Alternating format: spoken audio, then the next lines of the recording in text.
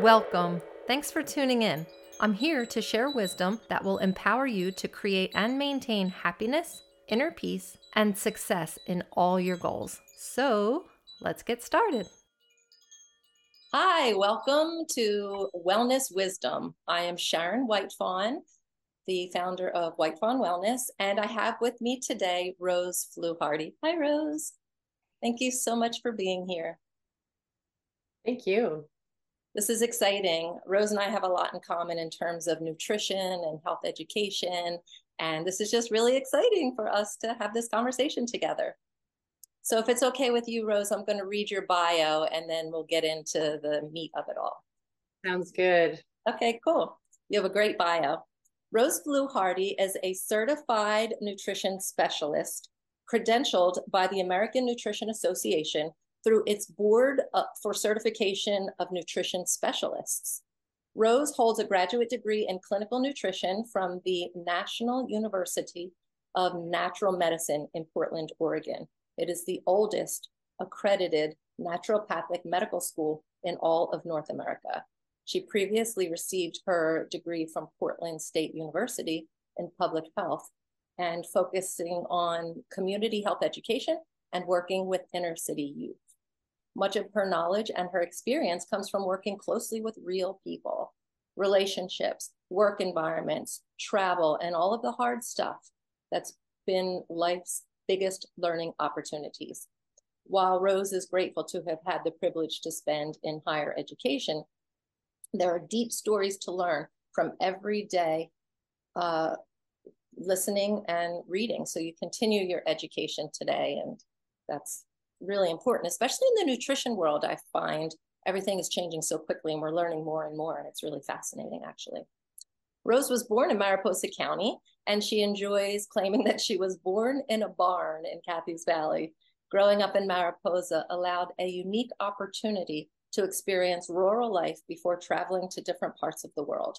In a full circle, she has returned back to Mariposa to start her own clinical nutrition practice here in 2021. And she lives on 1 acre with her partner and 2 dogs, enjoying the country life.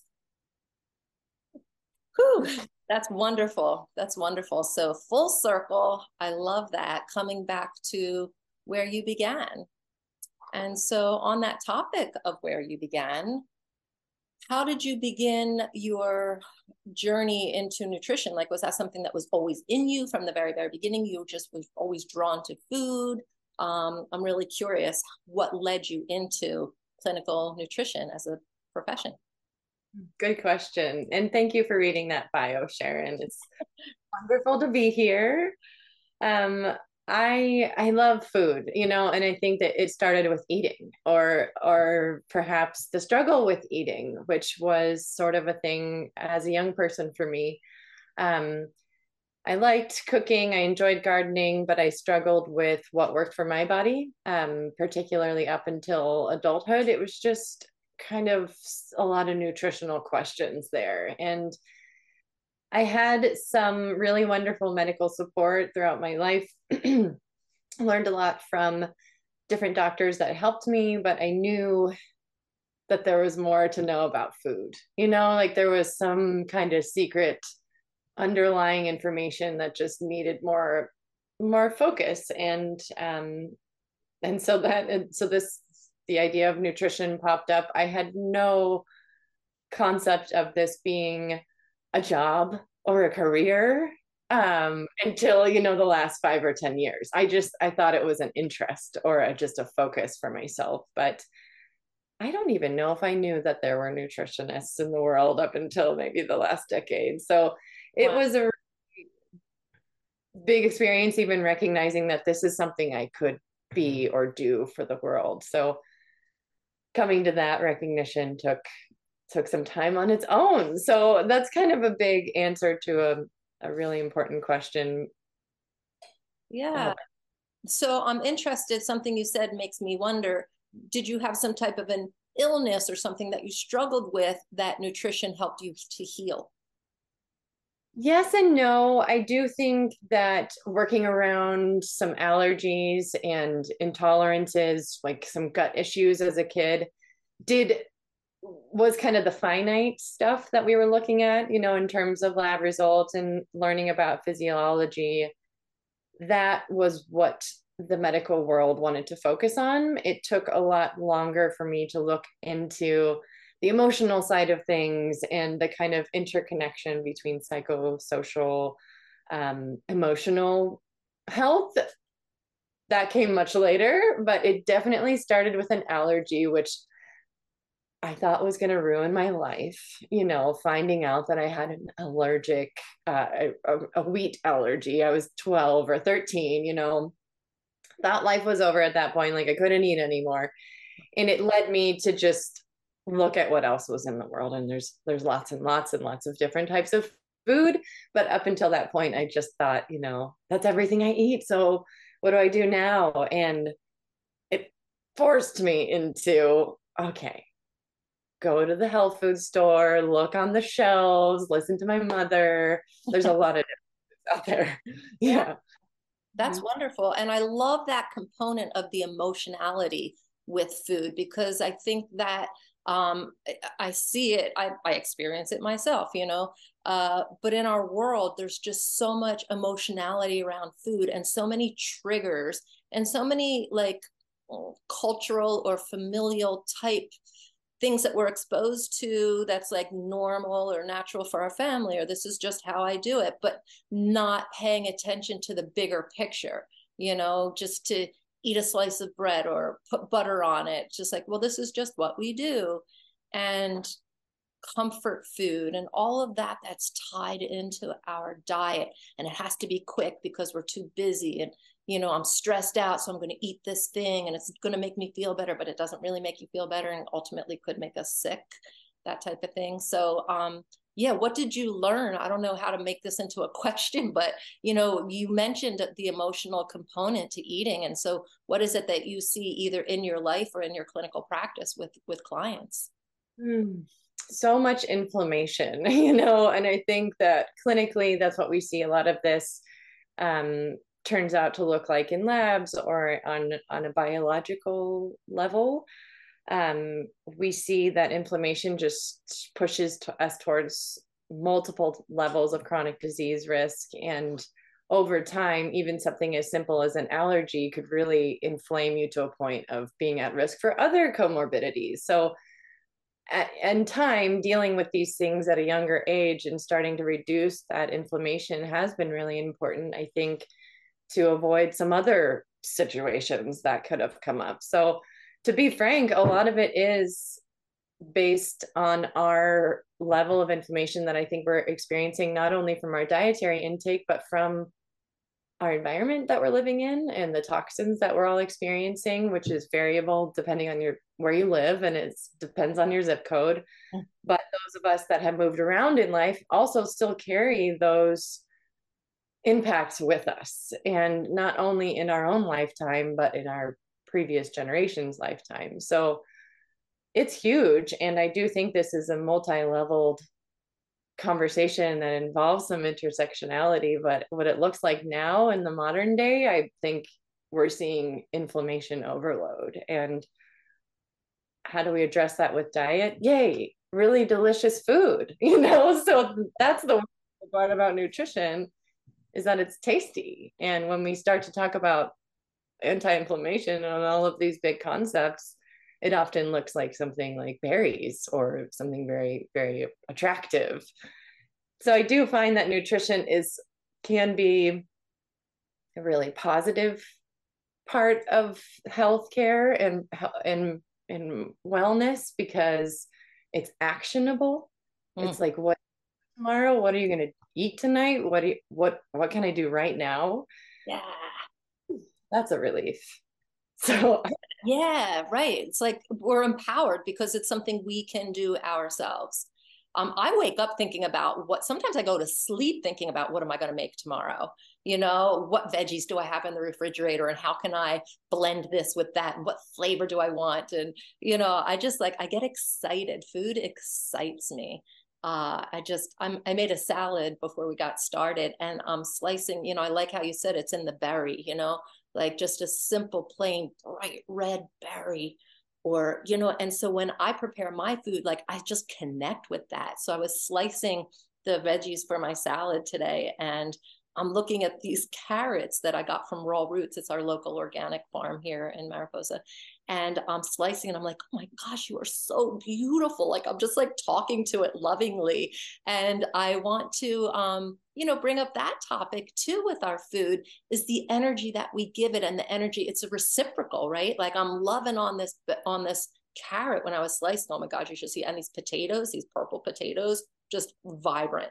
So anyway, I'm slicing all of this stuff up, and I'm talking to it beautifully, and I'm just getting their energy before I ever even eat it. I feel like I'm getting the healing energy from these foods, and at the same time blessing our farmers and blessing the earth and being grateful for that. So then that reciprocation. So later when we're done our interview, I'm going to eat that salad, and I get to take all of that in, right? Like that energy that doesn't get talked about in food with our foods. Absolutely. Yes. Yeah. What is it about Raw Roots carrots? There's something about that particular farm's carrots. They're the best thing I've ever eaten. I don't understand. I think it's just the love of their energy that they put into their farming. They're clearly passionate about what they're doing, and just all of their food is just, but yeah, the carrots, often I'll juice them, greens and all. Like I buy them with all that green stuff, just put all that right through the juicer. Or if I don't juice it, I'm slicing those greens and putting it in my salad. They just do an amazing job. So shout out to Raw Roots for sure. Yes, agreed. And they're raising kids that on the farm, and they're just healthy every level for sure.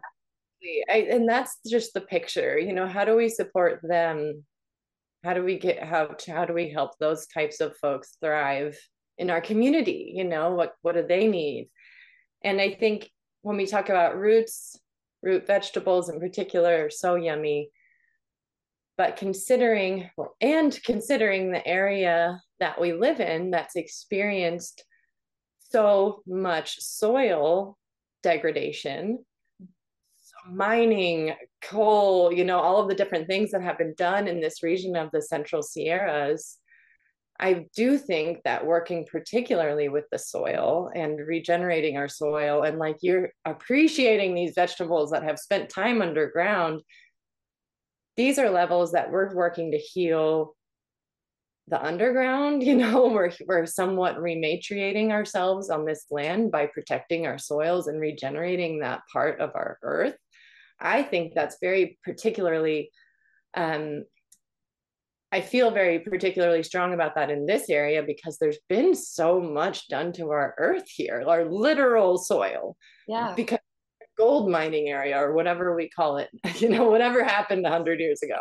I think that, we're still in recovery from that very modern soil impact. And so when I see farmers, or I see people that are appreciating and regenerating the soil with pollinators or with different plants and herbs and everything that is being done, I think that's part of our ecosystem coming back to life, and particularly from underneath. And I know that sounds very long term, like that's going to take forever for us to recover from that amount of impact, but look what they're doing, for example, regenerating their soil, Yeah, that's obviously doable. Yes. Yeah. So yeah.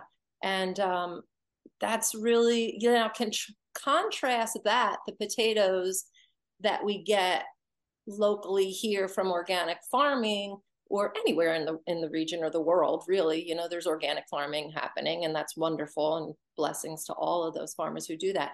Contrast that with the dried potatoes that you get in a box, in a package on a grocery store shelf, right? So what nutritionally, from your knowledge base, what can you tell the people, those who are listening today, about the value or not value of, comparing those two? Well, I think this is all based on, socioeconomic circumstances. People have different levels of food access. Some people will always have a certain trajectory when it comes to the access to food that they have, which is where we're at in the world. That's our challenge, I think, as far as like how to make this accessible and affordable, and all of this beautiful regenerative farming and progress that we're making, that we're talking about right now. How do we make that accessible to everybody, right? Because a lot of the folks that are ending up eating the types of foods that you're contrasting with, say, this beautiful fresh potato, don't necessarily want to be eating that way. And so I think that there are a lot of people that are in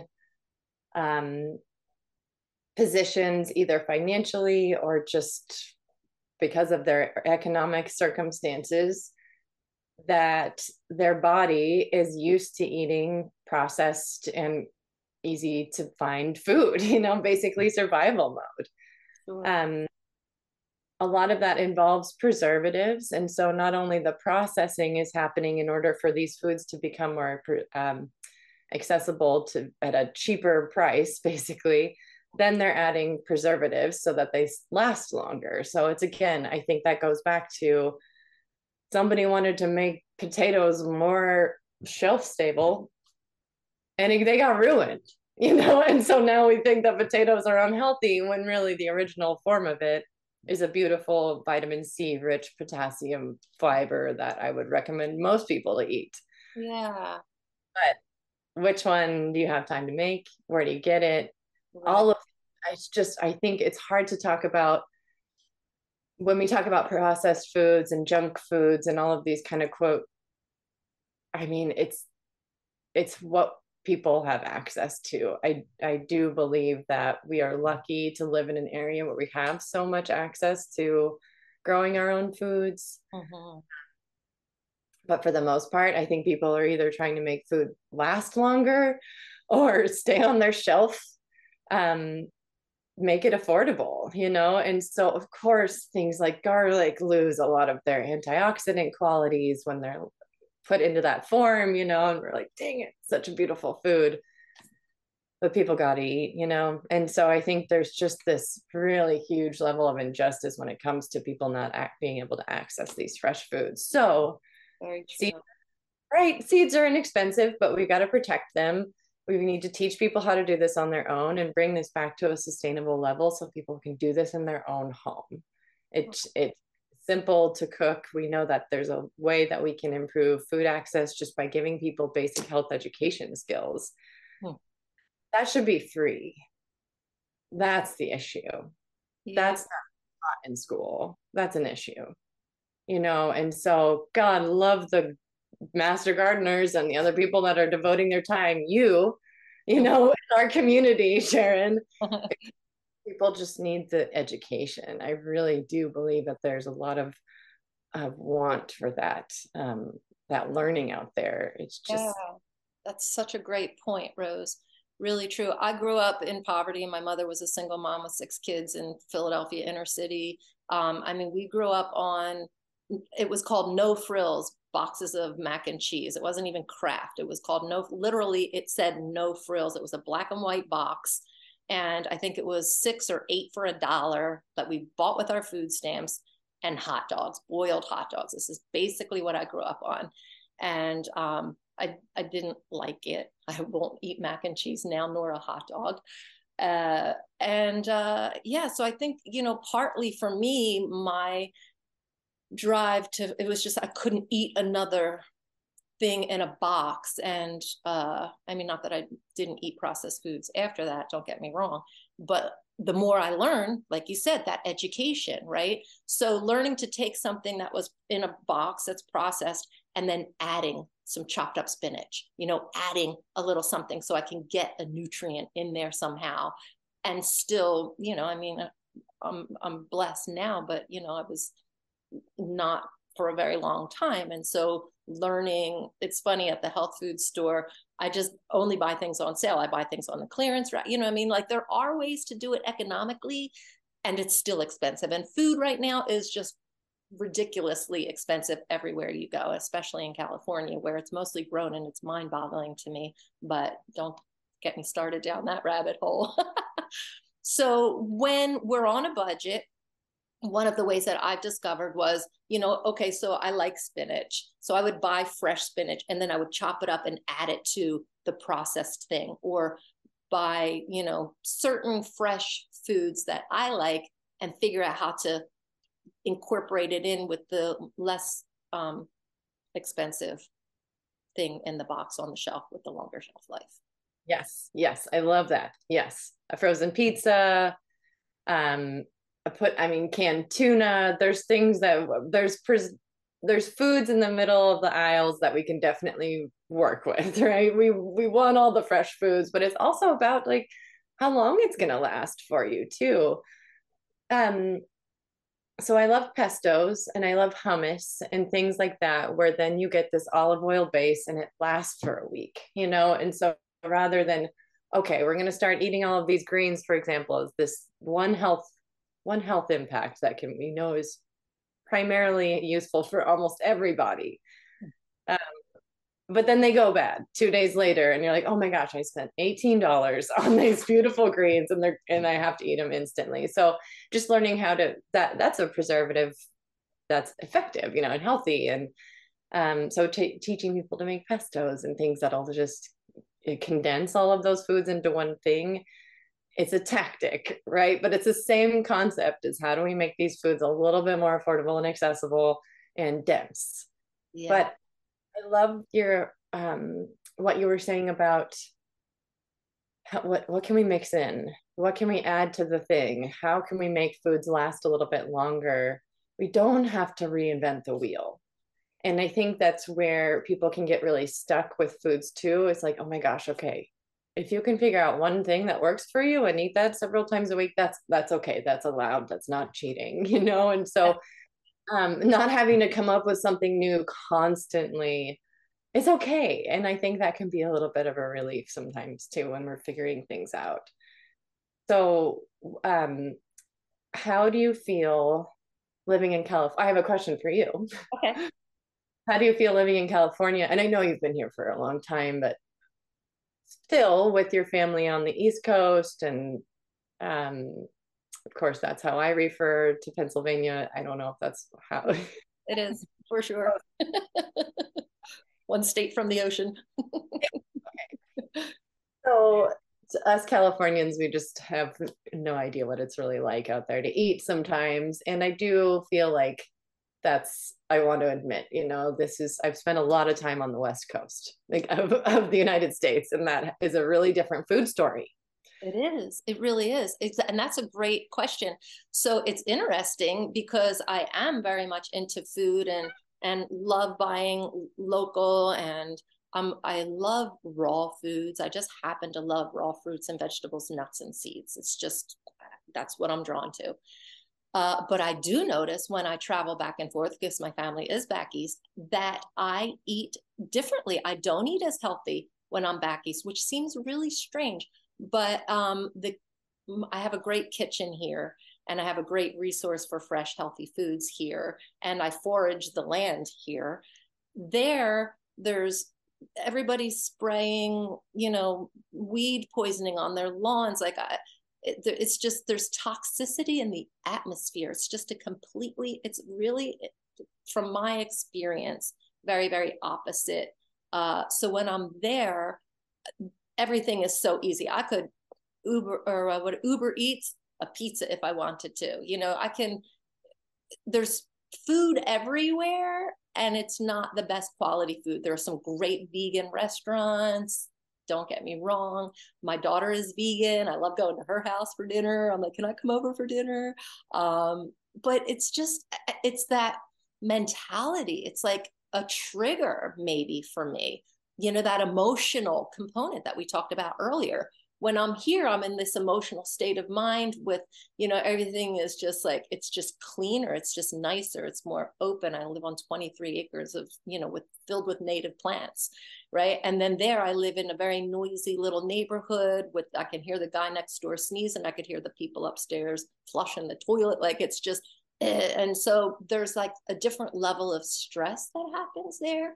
And so maybe I do a little more like emotional eating, fast food type stuff, going to restaurants a little bit more because it's just so accessible. I can walk to like without exaggeration, probably a dozen restaurants I could walk to in less than 1 mile from where I live there. Not even kidding. And a more socialization with people, and everybody's bringing this stuff, and none of it's really, that's, I'm not saying it's unhealthy, but just not to the level here. So yeah, geographically, even with myself, and I consider myself knowledgeable and motivated, and I do eat healthy when I'm there, don't get me wrong, but it's just, it is different. I notice a very distinct difference, East Coast to West Coast eating. We're ready to go to Italy. Well, not even getting ready. It's 6, 7 months from now, and I'm already thinking about the food I'm going to have in Italy. This is how much I'm like, fascinated or, consumed by food, just culinarily speaking. And I'm not a chef or anything like that, but I do love eating and preparing healthy foods. It's the best. Yeah. Yeah. Yeah. So yeah, that's what I experience, East to West Coast, knowing what I know. Yeah. Makes sense. It makes sense. And I think knowing yourself is best, when you travel, planning ahead, it's because you know your own needs. And I think that's a good skill, to be able to kind of go out in the world and know, like, food is my thing. I'm probably going to be planning my trip around it. It's true. I was like, I wonder if they juice in Italy, like where I'm going. It's going to be some more remote areas in the northern part of the country. I'm like, are people juicing there? I love to juice. And so, yeah, it's just funny that I already think about that, but I'm very food conscious. And, but I'm really, and not strict, but I have very strong parameters for me personally, like in terms of processed food. I think just from growing up on so much processed food and, the government cheese and all that kind of stuff, like I want very much to eat clean. For the most part, I eat really clean. Raw, like I said, I don't eat past 7 p.m. I'm kind of strict about that. I like to wake up my digestive system in the morning gently with, water first. I drink a lot of water. Now I'm juicing ginger and putting juiced ginger and lemon in my water. Isn't that fun for the winter? Antiviral and cleansing and purifying. And then I'll have something to eat. Like I sort of like prepare my gut, and it's sort of ritualistic. I have a lot of ritual when I prepare my food. I'm almost always, thankful and showing gratitude and having that reciprocity. Even when I make my blender drinks, I have my hands on top of the blender while it's blending, and I'm blessing the earth and the farmers and everything that's in there. And talk about buying produce, something you said earlier, because it goes bad so quickly. And especially now at, the farm at Raw Roots, where we get our produce, it's limited now because it's winter, right? We only have this much. So I'm getting as much as I can, and then I'm freezing it. I'm chopping it up and putting it in the freezer. I've even taken the beets and cut them up into little tiny squares along with the greens, freezing them so I can put them right in my blender drink. So I'll still be able to get them because, I'm buying as much as I possibly can now, because I know in 2 weeks we're not going to have anything. And then I'm stuck with the supermarket that's, they don't have the best produce. You have been very busy in the kitchen, and I am very inspired. I love it. I just love it. I told you, I wake up thinking about what am I going to prepare? Like that salad was on my mind, and I soaked the chickpeas, the dried chickpeas the other day. So I'm like, and then I'm grilling those to have like grilled chickpeas after I, obviously soaked them and cooked them. But now I'm grilling them, and then I'm going to throw them in my salad. And it's just fun. I just find it fun. So I know not everybody finds it fun. I understand that I am more unique that way. And so what about with the clients that you work with? People come to you for what in particular? And then maybe they're not loving to be in the kitchen, or they work a lot, or they have a family, they have all these responsibilities. I know it's not easy. I didn't do this as much when I was raising 3 kids. Don't get me wrong. Now I'm at a place in my life where like it's me and my husband and this great kitchen, and we can, thankfully accumulate quality produce. Yes, different lifestyles for sure. And, a lot of people that live in our community work outside of the community. So they're traveling 45 minutes to an hour and a half to drive down the hill to go to work. Mm-hmm. Kids that go to school, I think, are about on the same schedule. So I feel like they're about just as busy as these adults. So I work with youth in the same way. How early are you getting up? Are you bringing food with you? There's people that eat most of their meals in their car, or on the bus, or wherever, whatever their circumstances are. So Understandable. yes, and so working around that, I think, is just creating that level of food accessibility that we're talking about. What does that look like for your life versus your life versus your life? What does that look like right now? Maybe there's a goal to change lifestyle and behaviors down the road, but waiting to match your diet to that can be really dangerous too. Like, yeah, I'm going to retire in a few years. I'll just hold out until then I'll start exercising. We all know we can't do that. Mm. And that's an extreme example. No one's ever said that. But But people think that. There's a lot of people that when I hear that a lot. Well, when later I'll be able to do the, when my kids da da da da, then I'll be able to da da da. It's not all that extreme, actually, Rose. right. Okay. So what I found is that, and I'm not even sure if I'm answering the question anymore, but thing I have noticed is that I do find that most folks come to see me seek nutritional services after thinking about it for a really long time, which, oh my gosh, that makes sense. I would too. It would be, and it's also some level of vulnerability. So for the most part, people come in and they have absolutely thought through the exact reason that they're seeking out nutrition, because it's self-led. They're not getting, I mean, some people are getting referred for particular reasons, but this is like takes some serious need, or some huge shift has happened in life, and it often involves grief. And so what I found that is that a lot of folks experience a food shift, or feel that they need to inevitably after experiencing a loss or a change or a transition or some level of grief. That can involve a diagnosis, or being put on a medications. I mean, people experience grief around that. And I didn't know that would suit who I am in working with people so closely. That has become something that I love the most, is that we actually get quite vulnerable when it comes to those levels of appointments of like, what is this reason for your food change? Yes, we're going to talk about the details, and we'll talk recipes, but when did this all occur? And so everybody in the world has thought about their food intake or their nutrition, whatever they call it. But to get to a point where you're going to ask somebody for help, I think that's very brave. And I find that there's a lot of courage in the clients that come and see me, and the questions that I ask and the things that I ask them to come back to me with. It takes a lot of honesty. Yeah.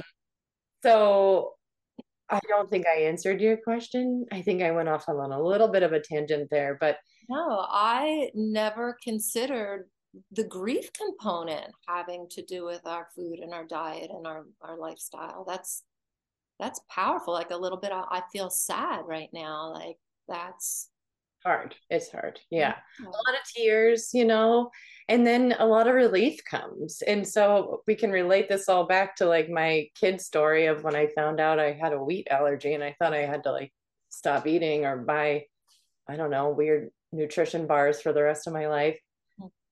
It was a mini grief process in my own way back then. And that was real for me. People get told there's something going on with their body, or they can't eat something anymore, or their blood vessels are, at risk. That's trauma. And so oftentimes it takes that level of acceptance of what's going on in their body to actually tell me what that is. I have seen that in all ages now throughout the life cycle. And that's how powerful food can be. So when the relief comes of, oh my gosh, guess what? There might be something we can do. I mean, people just lose it. Like that's when they kind of just let go. And they're like, I had no idea that there was something I can do with food.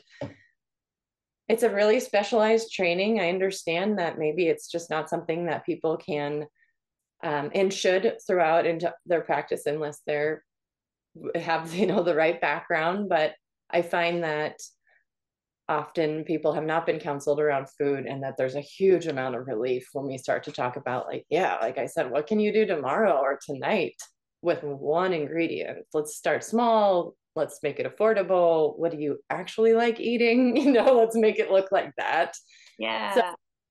relationship piece. And gosh, and that's where I think we get to a level where it is somewhat like counseling. And so I do consider it nutritional counseling what I do. But I think balancing that with food skills, cooking, sharing a little bit of food together, it just makes it a little bit more comfy. Wow. That's so powerful. I love that you're doing that work and that you made that connection. I mean, earlier you talked about the emotionality, and I'm just thinking, oh, I'm stressed out, like that kind of emotion, but that grief, wow, that's really important healing work that needs to be done connected to the traumas and things like that. Yeah. Mm-hmm. I remember learning about a study of obese women. This was many, many years ago. And so it was a study that took place somewhere here in California, one of the UCs. And it was women who were overweight, and they were putting them on this diet. You probably heard of this one. And then over time, they did lose the weight, but then they gained it back. And they weren't doing a lot of uh, the survey didn't include, it wasn't as in depth, right? But then after they saw this, that everybody gained their weight back, they went more deeply into surveying these people's past. And I think all, it might not be all, and I know it's been a long time since I read the study, had been sexually abused. Mm-hmm. And the eating and the obesity was the protection, having this extra weight, right? And that's so powerful, just knowing that. It's like, wow, you just don't realize the layers of emotionality on every level that affect our health, on physical health, our diet, also our mental health, obviously. Eating more healthy foods, that anti-inflammatory that you're talking about, and eating for our digestive health helps that the brain as well, right? What do you know about that? Well, I think what you're describing is this survival mode, and kind of when we talk about trauma or we talk about sexual abuse, how common that is for people to have health outcomes, particularly with their reproductive systems after that. We know there's a connection there with PCOS, for example. Almost always people have some type of traumatic history with these diagnoses. Um, but how much time do they have with their provider to really get there? We'd love to get more time with these people. We just need to spend more time talking to them.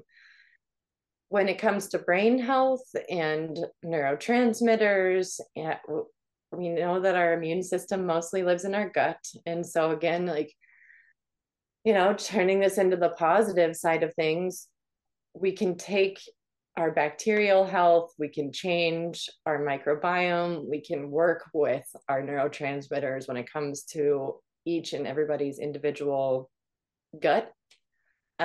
We look at that through bacteria a lot now when we look at health, and so there's a lot of really exciting research around that. A lot of it involves people's fecal matter and what's being looked at there, and how can we control our microbiome through our bacterial health.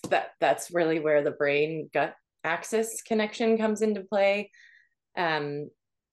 So many foods can make an impact on that axis, and without like naming off too many, chocolate is on that list, and so I think just remembering that it's not all about kale. There are some really great foods I call that... dark chocolate is my medicine. I have dark chocolate every day. Thank you. Every day. I have a square or two or three of just really dark, no processed sugars, no chemicals. It's just, I mean, the ingredients is like 4 ingredients. Mm-hmm. It's a traditional food. Yes. Yes, there's a large spectrum of healthy foods too. So just getting back to that part where we enjoy it and we have love again around food, that's that relationship piece. But yeah, I mean, bacteria, that's its own conversation, and going into that kind of health would be something I'd love to get into with you. Yeah. another, I don't know, we could do it now or later, I don't know, but we could go on forever, I know.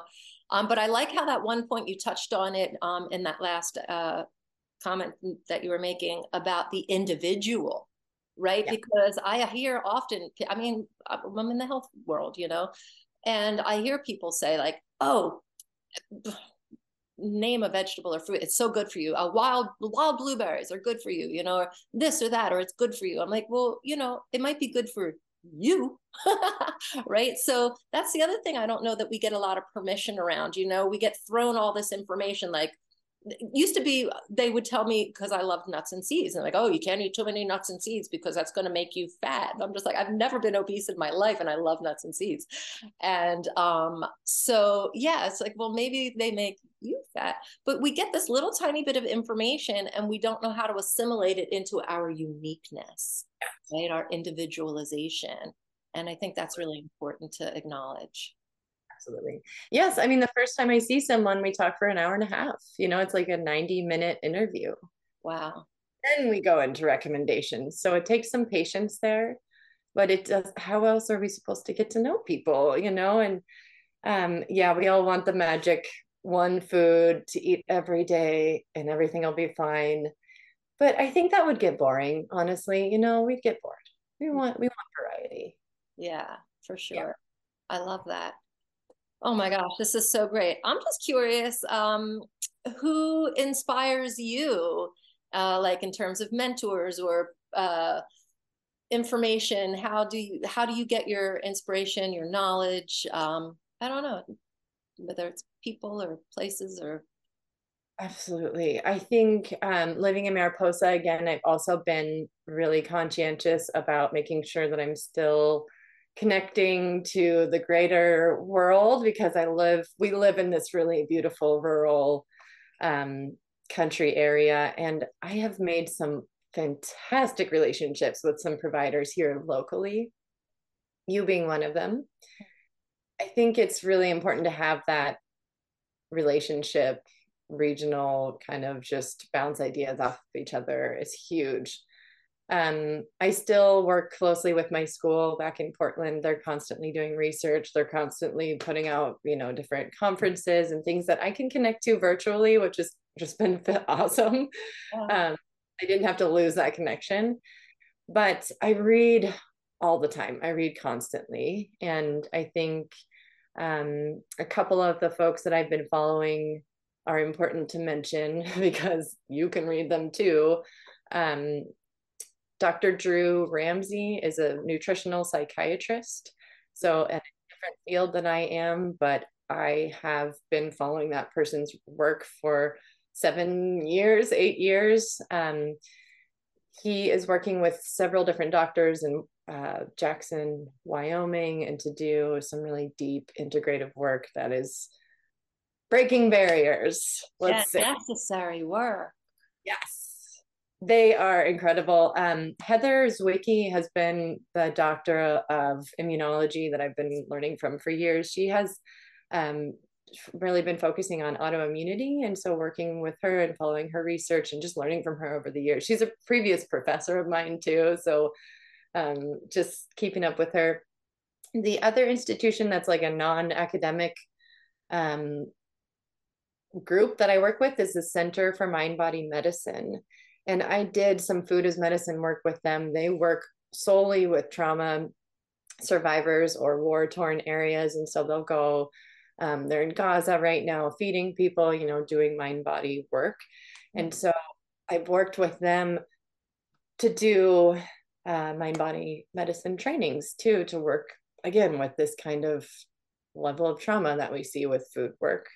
It's really goes hand in hand. So the Center for Mind Body Medicine has been a really wonderful group of people to aspire to. I wouldn't say I'm part of that group because they're just like heroes, but I've learned a lot from them too. And And yeah, and more to come. I mean, the Institute of Functional Medicine, the American Nutrition Association, all of these kind of associations. I think nutrition is exploding, and food is. We are learning a lot about it right now. It's a It's so like holistic and integrative. It used to be just fat, protein, carbs, and that's all they ever talked about. And it's just so exciting to hear that psychology piece coming into it, the blood brain barrier stuff, our mental health, physically, how many diseases can be cured with just our diet alone. and we spent so much time looking at genetics. We know so much about our genes, right? We thought we were trapped in them for so long. And I think that's really where the shift has become really exciting, is that yes, we all have a genetic makeup, and I do believe in DNA. I also believe that there's things that one can do within one's lifetime to work within that helix and work with your phenotypic outcomes. And so the DNA has to express itself somehow. How does it get expressed? We are in control of that. Yeah. That's exciting, and I think that we And how empowering. Say that one more time. So empowering. stuck in our DNA. I mean, technically, we have 100 times the amount of bacterial populations in our body than we do DNA. So really, if we're going to make changes, it's going to be in our microbiome. That can be done in one lifetime. Wow. So this is exciting. And I do think it's changing the way we look at medicine, to start to think about, oh, wow, fiber does play into how our next phenotypical outcome is going to be. So when the DNA expresses itself, it has to go through the process of what it's going to look like on the outside. So whether or not we're in control of how it's expressed and what it looks like. That's empowering. We are in control of that. Yes, that's something to keep in mind too, that we're learning, and so keeping up with the research, and just that's where I think that reading and really making sure that those connections are made. It takes so long for this information to get to the general public that we need to make this more accessible. Let's get it out there. Yeah. And thank you for making that knowledge accessible to our audience here today. And hopefully they'll share some of this information and they'll take it in, because I love that we can be empowered. Like, we're often in our culture looking outside of ourselves for the answer. I've got to go take this medicine or this magic pill or this one particular food. But, understanding the bigger picture of it all, and that we can do it ourselves at the grocery store, even if we're on a budget and even if it's a little more difficult, we can take something and improve it, whether it's our DNA, our genetics, or our choices at the grocery store, right? Based on whatever we can afford. At any age too, that's exciting. That's really exciting. So continue. What do you know about at any age? I love this. Well, I think that's been one of the more inspiring things. Maybe I didn't know, but okay. I was really nervous to work with clients that were older than me when I first started, which was basically everyone. And so it was a huge challenge, I'm this young person, just coming out of school. There's like this imposter syndrome, It's been the exact opposite. The folks that I'm working with are like, thank you so much for going through school recently. You have recent updated information, full respect there. And then on my end, working with folks that are on all levels, but particularly the elderly population, working with the elders, I'm inspired because they're still making health changes. They're exercising, they're doing squats, I mean, it's like, I get inspired just by talking to these folks who are still trying to improve their health at all points of the life cycle. Similarly, an 11-year-old, an 18-year-old, somebody that's like, hey, I actually think I'd like to get ahead of the game. Like, thank you. Because man, what if all of us had started at that age and I got to talk to people about calcium or things like how to cook an egg, There's so much you can do at different points. And that's where I find a lot of the inspiration, is that people think of, they've been thinking, like I said earlier, they've been thinking about this for so long. maybe I should see a nutritionist. Maybe I should talk to somebody about food. By the time they come to me, they have a lot of ideas. We just have to kind of organize it Yeah. and categorize it and rename it maybe. But the life cycle thing is, it's very exciting what we can do, what we can prevent in advance, what we can do with bone mineral density, with brain health, just to name a few things, and try to And keep. reverse. We can reverse Yeah. things. We can reverse diabetes. We can reverse lupus. We can reverse a predisposition, if you will, to dementia. Like we can actually reverse these things with our diet, with drinking, with staying hydrated, water alone. If somebody was if I were to suggest, and I'm not a nutritionist, so you can tell me, Sharon, don't say things like that. But water, I think if everybody in the world just increased their hydration with pure, clean, healthy water, that would be a huge health improvement in and of itself. If I were going to say one thing, I would say water personally. Huge, huge. Yep. Thanks for the reminder. Drink up. Not fancy. Oftentimes these things come down to these things, meaning, the big questions of what we really need to do to improve our health. It's often something that's recognizable. It's something that we can approach. It's not scary or expensive. It's water, I mean, some depends on where you are in the world, but I think that's where nutrition can kind of get a bad reputation, where it seems like you have to buy a bunch of stuff to get healthy, or to get started. No, and even when it comes to supplemental care, we know that there's some supplements and vitamins that work for folks, but that's definitely not step one. What can we do with food? All right, and then let's talk about the rest. But I think, gosh, like we can make it sound really scary and fancy to look into nutrition, but this is old. None of this is new. We've been eating since the beginning of time. These are things that I did not make up. It's just bringing it to a clinical scale. Yeah. Yeah, that's a great point. It's ancient wisdom. It's sort of like the things that your grandmother may have told you, or if you had a great grandmother in your life as a kid, it's just the stuff that they said that, over time, oh, they don't know what they're talking about. And then here we come, talk about full circle back to what the ancestors knew. Absolutely. Yes. We've always been eaters.